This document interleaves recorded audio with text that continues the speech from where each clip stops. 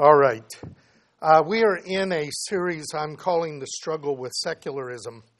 Been addressing this battle with secularism, which is largely, to some extent, replaced the battle with paganism in the modern and postmodern world.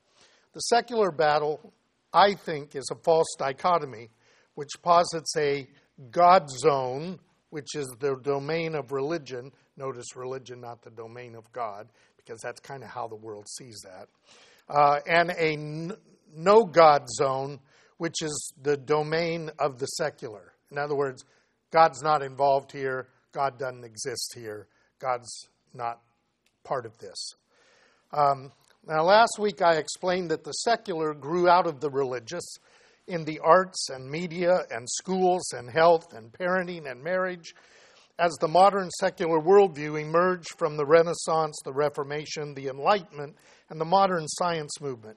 And over time, more and more of our everyday reality became secular, and the religious then split into two, liberal and conservative, which retreated from the ever-growing secular into less and less of everyday life and experience. The result is that many believers only think in terms of who's saved and who's not saved, what I call issue is or issue ain't God's baby, right? And then conformity to a general secular and sacred distinctions of the present culture. In other words, what happens in most religious people's thinking, because we are so a part of our culture, we're so a part of this world that has this secular religious dichotomy, that we think of salvation as the kingdom to come, and I'm saved, I'm in the book, are you in the book? And yeah, there's some things that we'll gather once in a while, but most of our life is secular. Most of our life would run pretty well without anything. And I've even talked about this in churches. I've said for years, I've gotten in trouble for it, but I've said it anyway, that God could have a heart attack and die. Now, he can't do that, okay? But if God had a heart attack and died, most churches would go on exactly the way they have, because they're not functioning in the presence and the knowledge of God. They're functioning in the routine of religion. And while religion can be a bad thing or a good thing, when it becomes a substitute for practicing the presence of God, it's a very bad thing. And it's a category that the Bible actually talks about. So I want to address that. So I explained that the struggle for Messianic Jews and for Judeo-Christians like ourselves is to regain the biblical worldview, which is a perspective that God is transcendent. He's outside of this creation. He is independent of the creation in some sense, and yet he's immanent in that he is present and active in all aspects of the creation. There is no God zone. There is no secular. That secular notion is a concept of those who don't believe in God and want to take that which is attributed to God and put it into more and more narrow compartments. So, I suggested that we need to get back to using biblical categories, and those categories have to be part of our thoughts and our experience. Now, the danger here is the problem of learning. I start most classes, I didn't used to, but now I start classes with a little explanation of what learning is. Because the educational process, for the most part, is a kind of a binge and purge process with short-term memory. You cram something into your short-term memory, you spew it back on a test, and it never transfers to long-term memory. And people think that they learn because they got a good grade. They're exercising the short-term memory like crazy and not doing the long-term memory at all.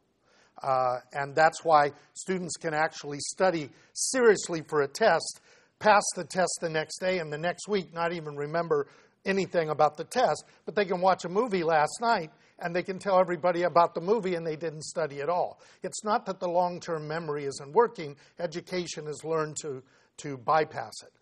So I say to people, follow what I'm going to say, A, B, C, D, and they all say E. And I said, the American flag is red, white, And blue, they know that. Then I ask them what the first chapter of the book was, and I get the deer in the headlight look. Because they read it, but they didn't retain it. Learning is retention of stuff. And so if we're going to learn biblical categories, we have to somehow get them experientially into our life so that they are retained in our life and we automatically think in those terms. So I asked you to do something, and I know at least one person did because my wife talked to me about it. And I asked you to identify those things that were holy in your life.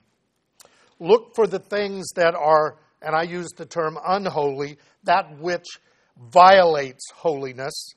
And then look for ways in which you can bring the knowledge of God back into secular aspects of your life. Now, I hope you tried to do that because the goal was to get you to do something experientially. I'm going to talk more about that today as we look specifically at the biblical categories, and particularly some categories that for us are difficult because we don't think using those categories very often, and they are tied to words that we have very different meaning in that context. So, I want to identify and explain the biblical categories which must be in our worldview and our experience if we're going to pass this faith and this way of life to our children and to our converts. The categories of Judaism and Christianity are based on the biblical text and then discussed through religious traditions, which we call denominations. I can't address those variations. I can't even get into the detail of these categories today, though I will suggest some parts of that.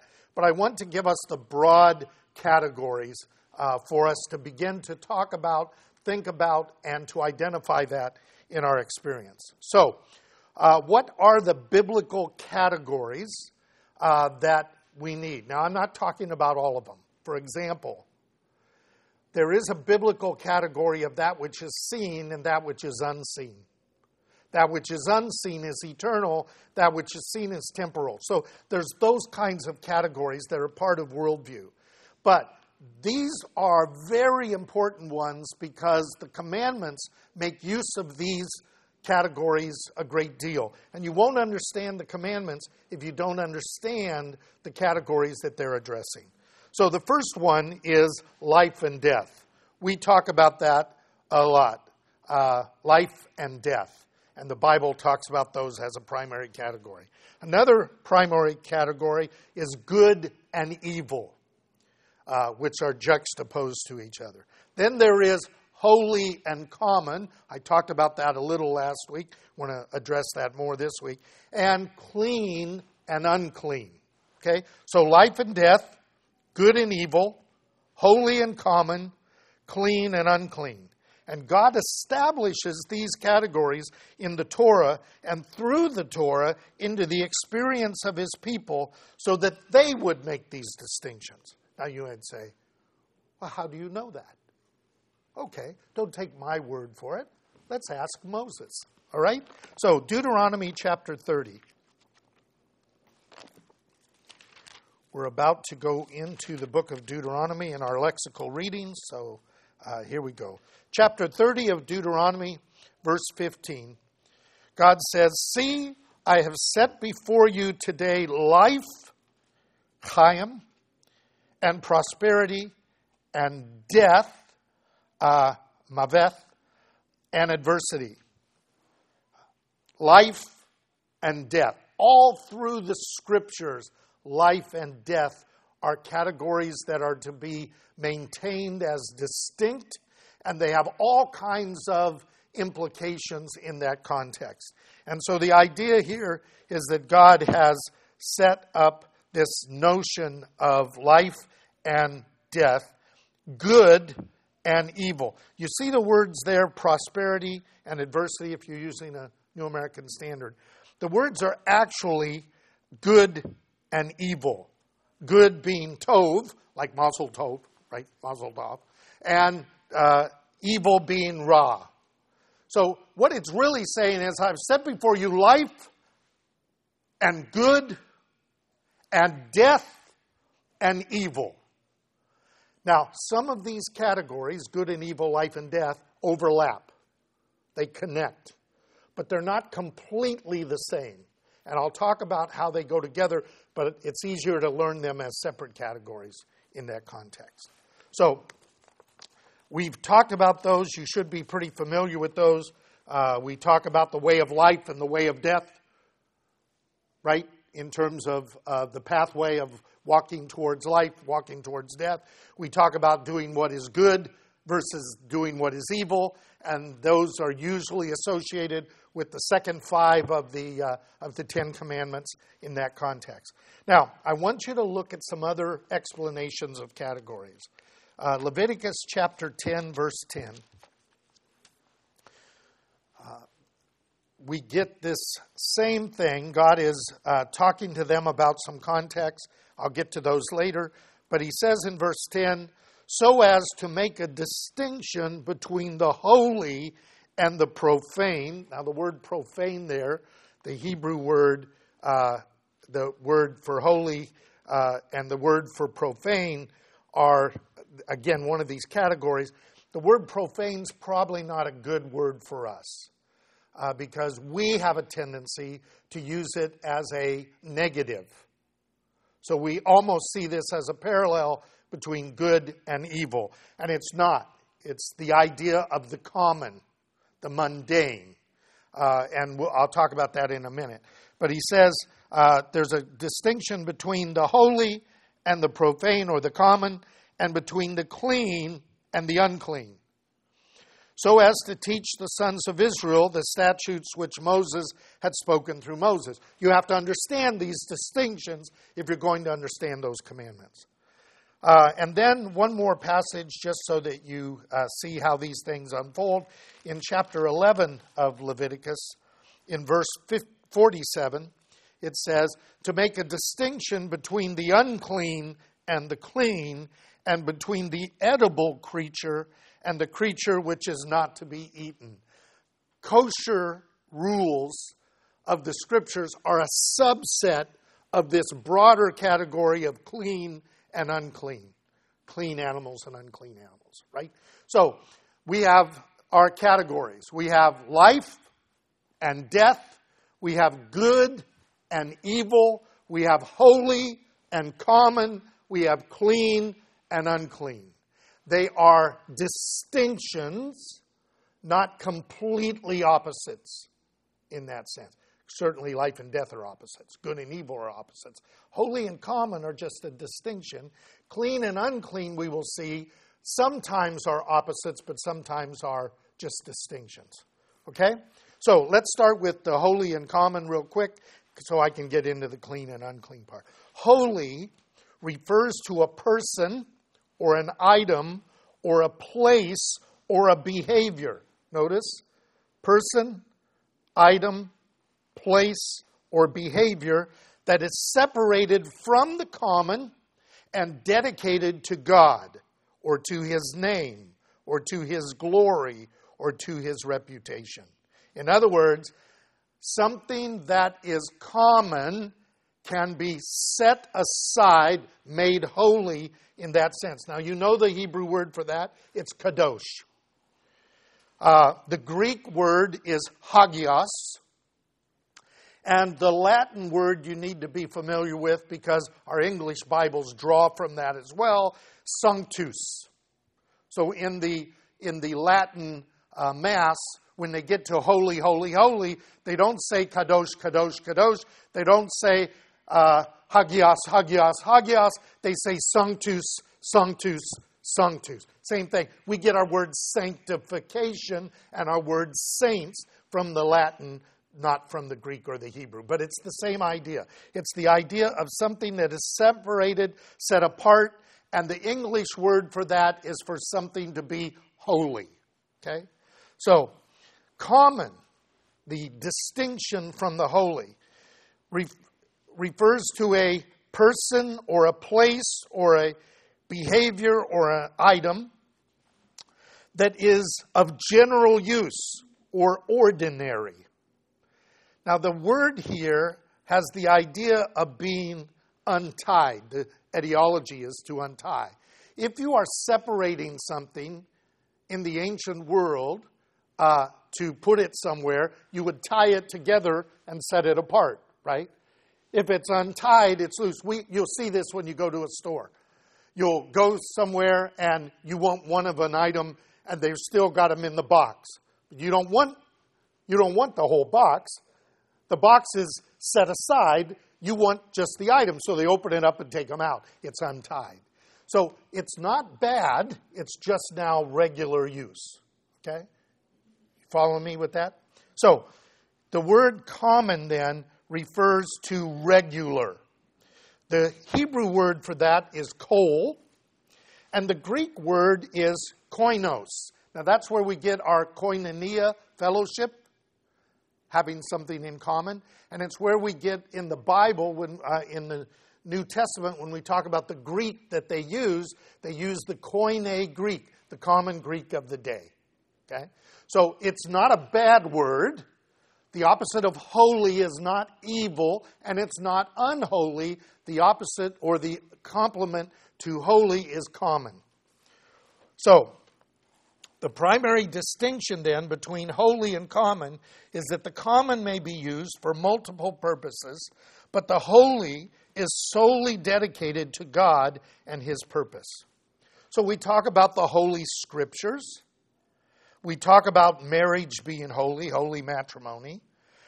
These are different from common literature, which may be good or bad, right? And civil marriage, which again may be functional or dysfunctional, but they're not the same. You see that distinction? That's an important distinction. So, we are called to holiness, though some aspects of our life will remain common. Common, not secular. Because God is not absent from the common. God allows the rain to fall on the righteous and the unrighteous. Rain is common. It is not bad. So we tend to think in those other categories, and we need to not do that. If we confuse the common with the secular, we're going to injure our faith and our experience. Now, here's where there's a lot of verses and I just can't do them. So I'm just going to give you an example of some things. In some cases, a common thing may become holy because it's then dedicated to the Lord. So a person can take a house that they have and set that aside to the Lord. And the Scriptures tell the priest how to evaluate it, and then it now becomes kadosh. So it's possible for common things to become holy. Think about it. That's how a lot of things that built the tabernacle, they were common items that then were dedicated to the Lord and then created into the tabernacle, and now it's holy. In the same way, some holy things can be made common. But this requires a substitution and a redemption. So, among the Israelites and Jews today, they do a ceremony. We do our dedication of our children. They do a ceremony called the redemption of the firstborn. God killed the firstborn of Egypt. He said, your firstborn are mine. Everything that opens the womb is mine. You'll give me the animals, the firstborn of the animal. You'll give me all of those. You'll give me your firstborn. However, I'm taking the Levites in place of your children, and you will redeem them. You'll give me money valued at the basis of the cost of the child, and that will then redeem that child. So that child would have been holy unto the Lord, but now the child is redeemed. And you'll see a lot of times if something is to be redeemed that's been dedicated, you have to add 20% to its value to acknowledge its status as having been holy. And then it comes back. So common things can become holy. Holy things in some cases become common. But whatever their status is, they are used in that status. You don't use a holy thing for common use, and you don't use a common thing for holy use. You have to make it holy first, right? Now, The Hebrew Bible does not have a category for unholy as opposed to holy. And that's why, if you check your Bibles, you will see the word unholy, if it's used, only in the New Testament. And this causes some difficulty because I believe it's not translated well. Because the word for unholy, in most cases, is a word for common. But if you say unholy, that immediately gives us a negative connotation to it. Okay? And that negative connotation is not the biblical worldview. It's kind of the American Christian worldview. So, holy and common. I've talked about that a lot. You should be relatively familiar with it. The one that's more difficult is the one I want to finish with and get you beginning to think about. And I know that gives you a headache, but that's what learning is, getting a headache. I want you confused at a higher level of consciousness. I want you to have a headache, and then I want you to think through these things, and then you kind of have that aha, right? The aha will come down the line, right? So, there's a distinction of clean and unclean. These distinctions are much better understood in Judaism than Christianity because Judaism has used them in relationship to the kosher laws, and so their experience of eating kosher, not eating kosher, remember I talked about experience. If you don't have an experience, you don't get that. We have a much better understanding than most congregations of holy versus common because of our observance of Shabbat and the holy days, right? We have more of that kind of experience. Now, there are Christians who have used the Lord's Day as a Sabbath, and they somewhat have the understanding of that category as well. But a lot of people have grown up where everything is going on 7 days a week, and you just pick a time if you can to go to service, and that's it, right? And it's lost that sense of being kadosh.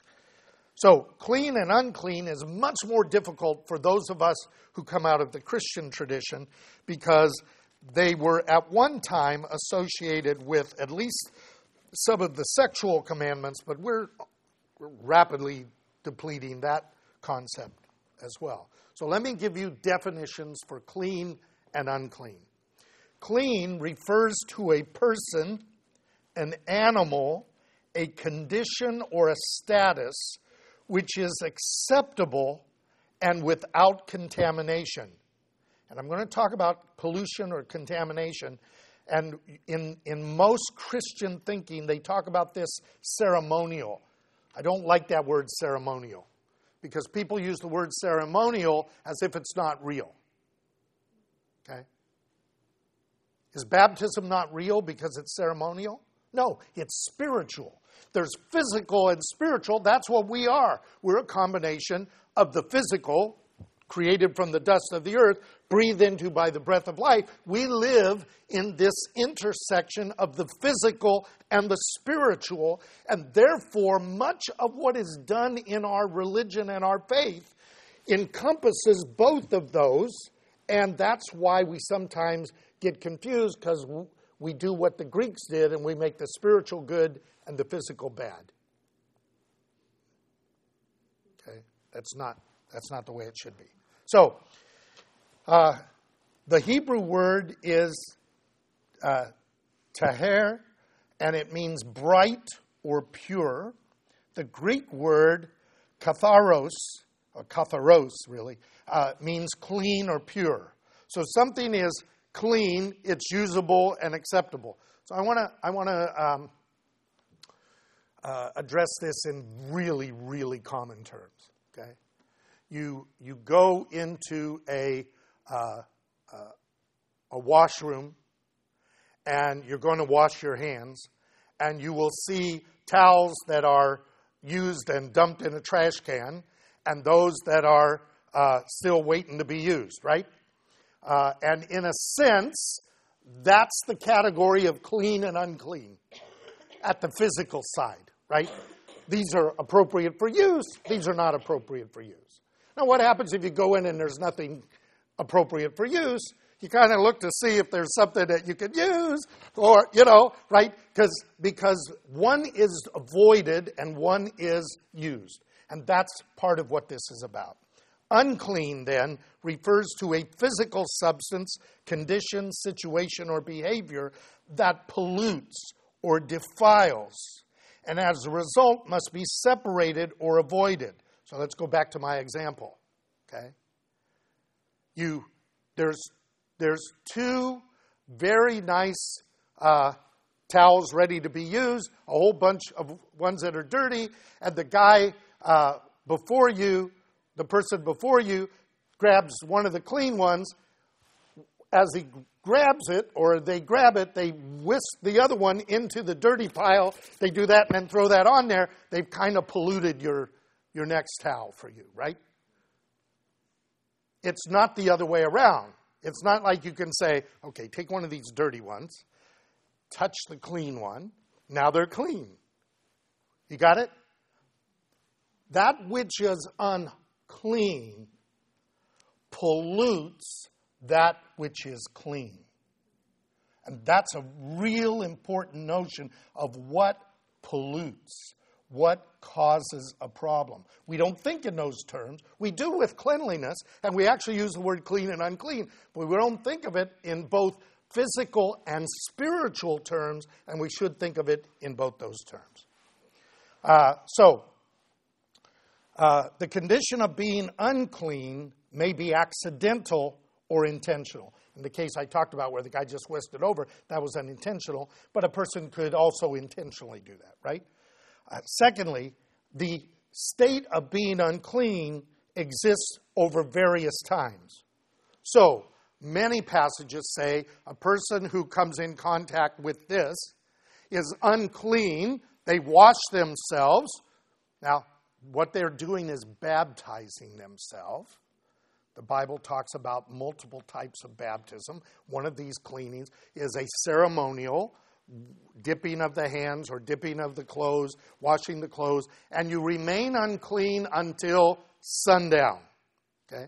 So that could mean just a couple hours, or that could mean, if this happened the night before, almost 24 hours, right?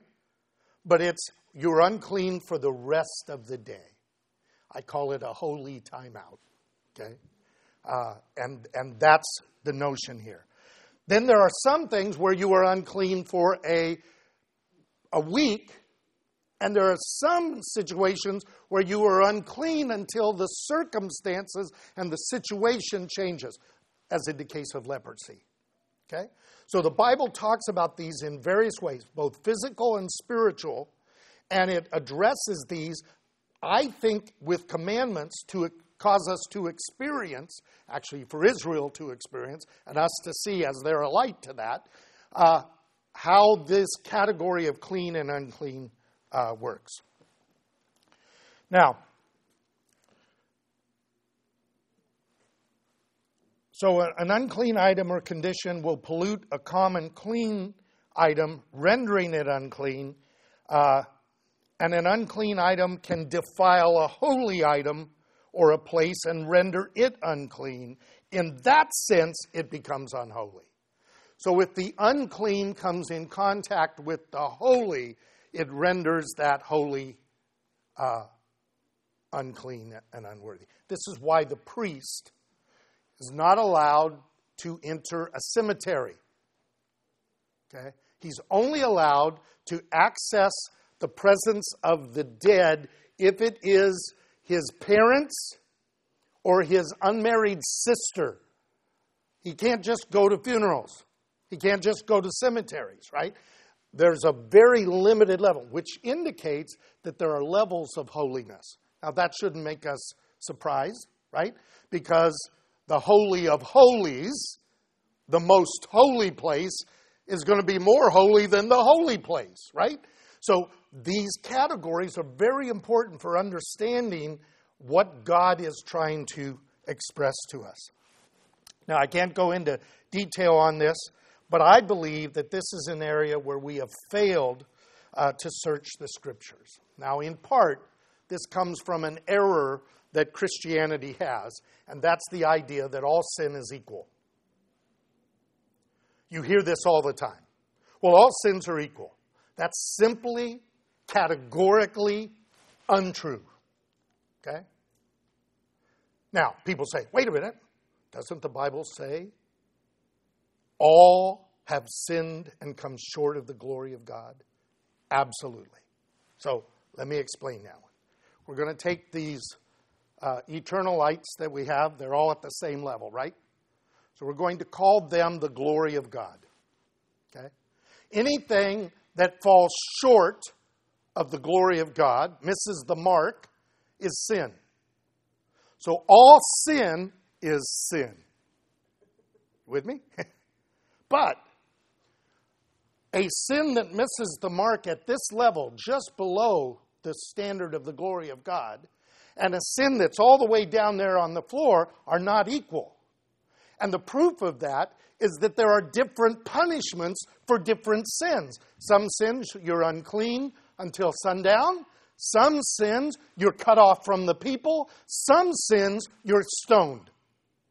And I don't mean in the Colorado sense. You're dead, right? So the idea here is that if there are differences of categories of punishment, those sins are not equal. But all the sins fall short of the glory of God. Okay?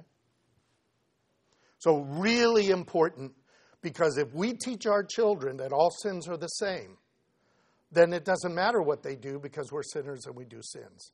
They've got to discern the more serious sins from the lighter sins. Not to say you can get by with the light ones, but to say these, be very careful of going towards the gross sins. Okay? So that's important. So we have to understand holy and common, clean and unclean, which overlap and interact with each other. I'll talk about that later after we've had some experience with them. We have to try to study them, when we study them, the more difficult this becomes.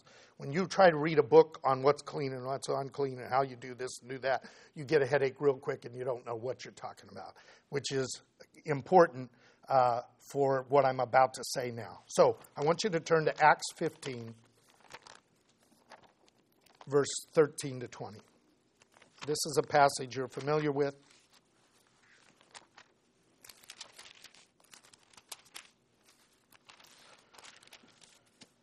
Acts 15, verse 13 says, now they're battling over what are we going to do with these Gentiles who have come into the faith. Do we make them do all the commandments? Do we make them do none of the commandments? What do we do, right? So it says, after they had stopped speaking, James answered and said, brethren, listen to me.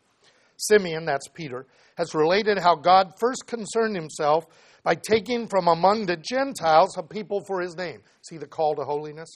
The Gentiles, some of the Gentiles are being called to holiness. We're from that group. With these words, the prophets agree. After these things I will return. I will rebuild the tabernacle of David, which is fallen. I will rebuild its ruins.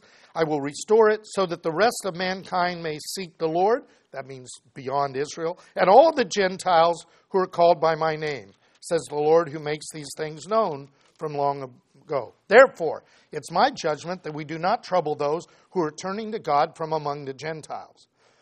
Why? Because if they threw all of these commandments on us, we would choke. We choke now, right? They choke too. I mean, that was part of their problem. Going to put a burden on them that we can't bear, right? But that we write to them that they abstain from things contaminated by idols. An idol is unclean. And therefore, things that are dedicated to an idol become unclean. That's why you can't eat food that's dedicated to an idol. Okay? From fornication, that's the Levitical sexual requirements. From that which is strangled, this is something that dies not for the purpose of food. So it's not butchered for food, it just dies. Roadkill and other things, you just can't eat that. And from blood, that goes all the way back to Noah. Okay?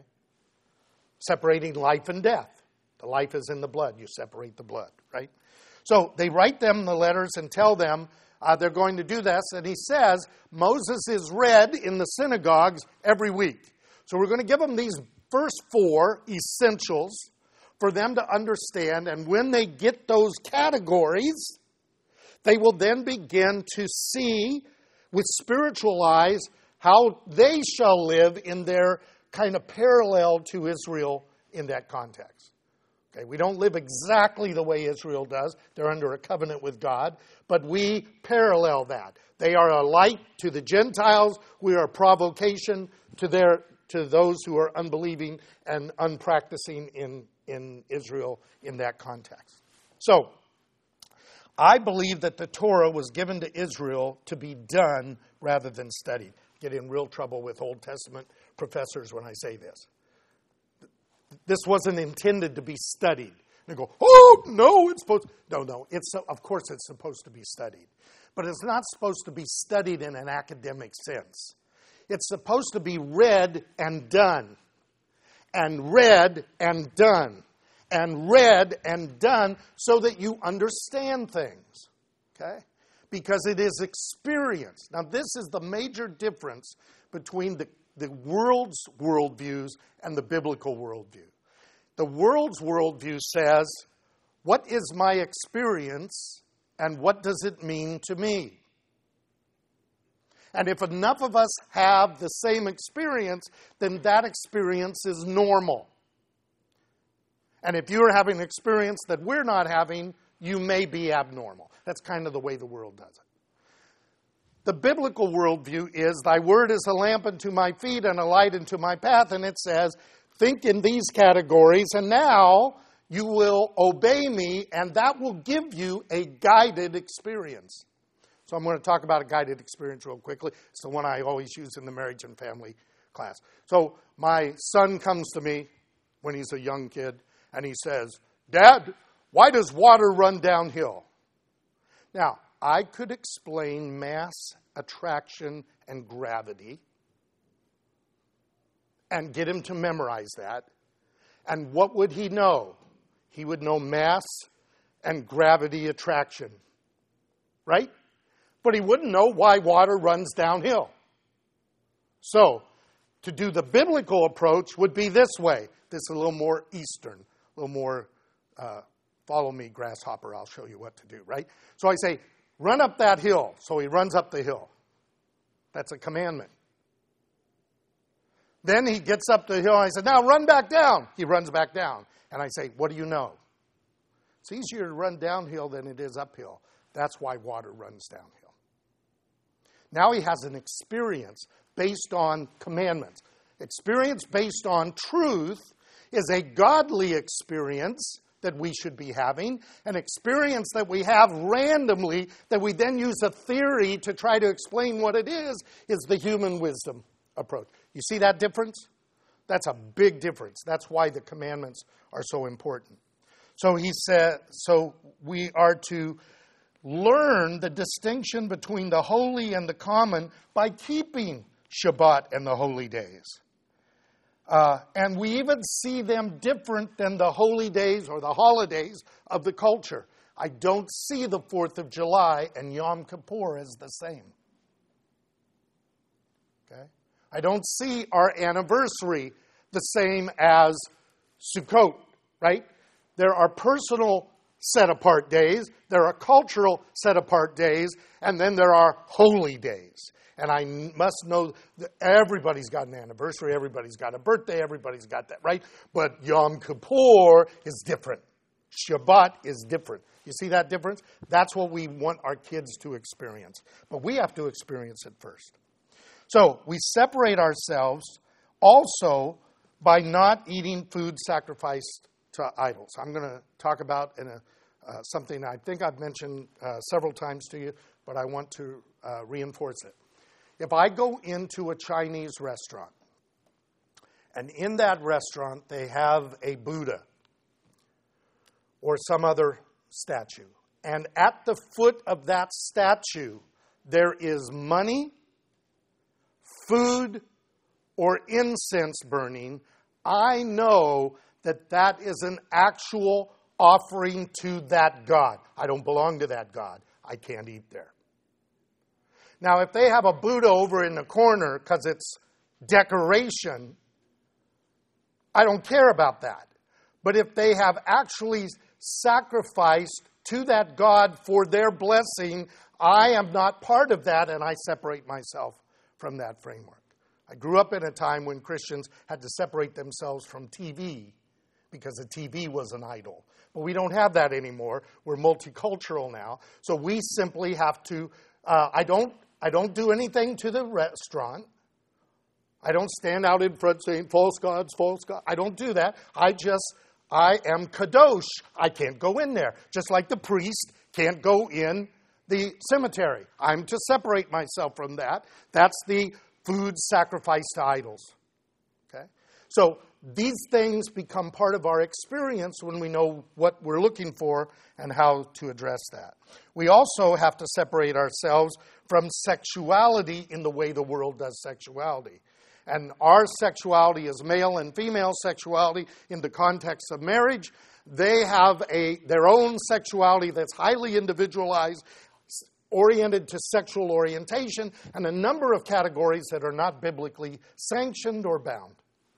So be careful of that.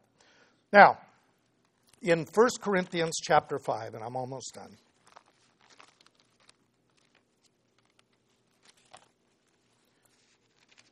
I want to give you two passages. I don't have time to go into them in detail, but I will allude to them and let you think about them, and we'll pick it up the next time.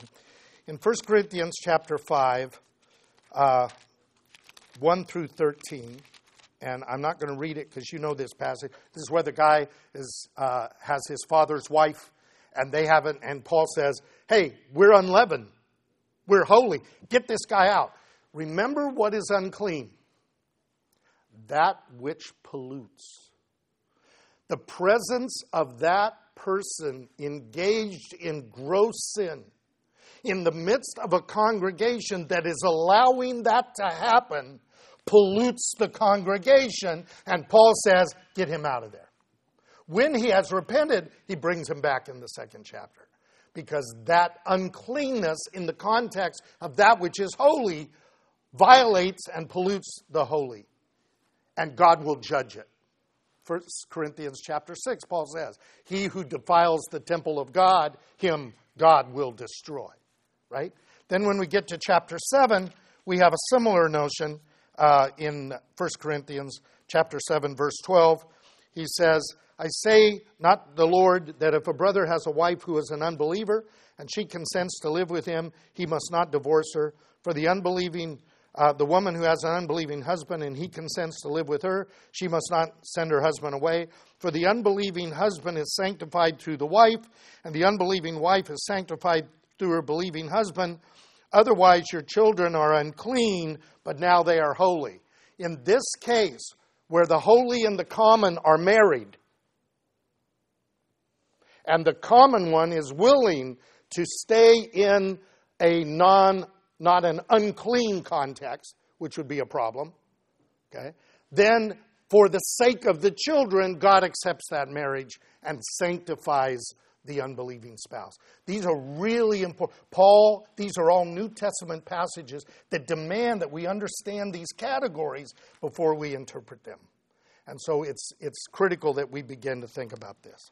So I want us to begin to the identification of these categories in our own lives and in our own experiences. And I want us to begin to share these with each other, what we've learned, so that we can together increase our understanding and grow in the grace and the knowledge of the Lord, and so we can pass this on to our children.